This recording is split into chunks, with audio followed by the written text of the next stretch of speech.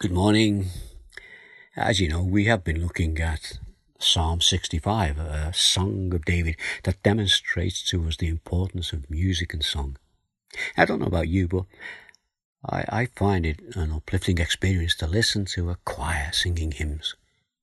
But what we don't always appreciate is the hard work that these skillful people put in to achieve this end result. Whenever I watch a film, I always wait for the end and watch the list of credits. And one of the things I look for is to see who wrote the music and who it was who was singing the songs that were in the film. And the Bible has a lot to say about singing. And how about this for a list of credits? We find this in the Old Testament in 1 Chronicles 15, and it's verse 19 through to 22. Sometimes we find the list of names a little bit boring, but they are important.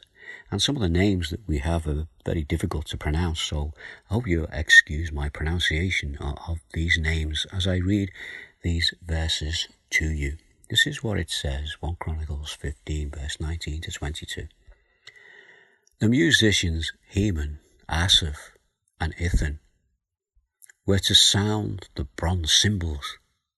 Zechariah, Jaziel, Shememoth, Jehiel, Uni, Eliab, Maaseiah, and Benaiah were to play the lyres according to Alamoth. And Mattithiah, Elipheliu, Micaniah, Obed-Edom, Jeriel, and Azariah were to play the harps directed according to Sheminath.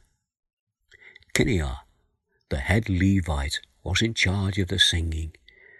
That was his responsibility because he was skillful at it. Now, as I said, some of those names might have been a little bit unpronounceable, and some of these people might have been considered a little bit unimportant, but the Lord made sure that their names were recorded in the Bible. And the singing is not reserved exclusively for the skillful. We're all encouraged to join in. Psalm 98 verse 5 says this: "Make music to the Lord with the harp and the sound of singing."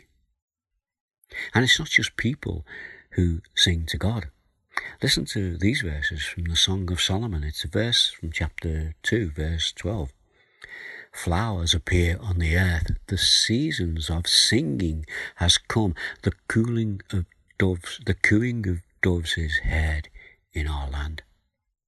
You see, we're encouraged by nature because it sings to us. The beautiful sound of a bird singing, or even the wind rustling through the trees.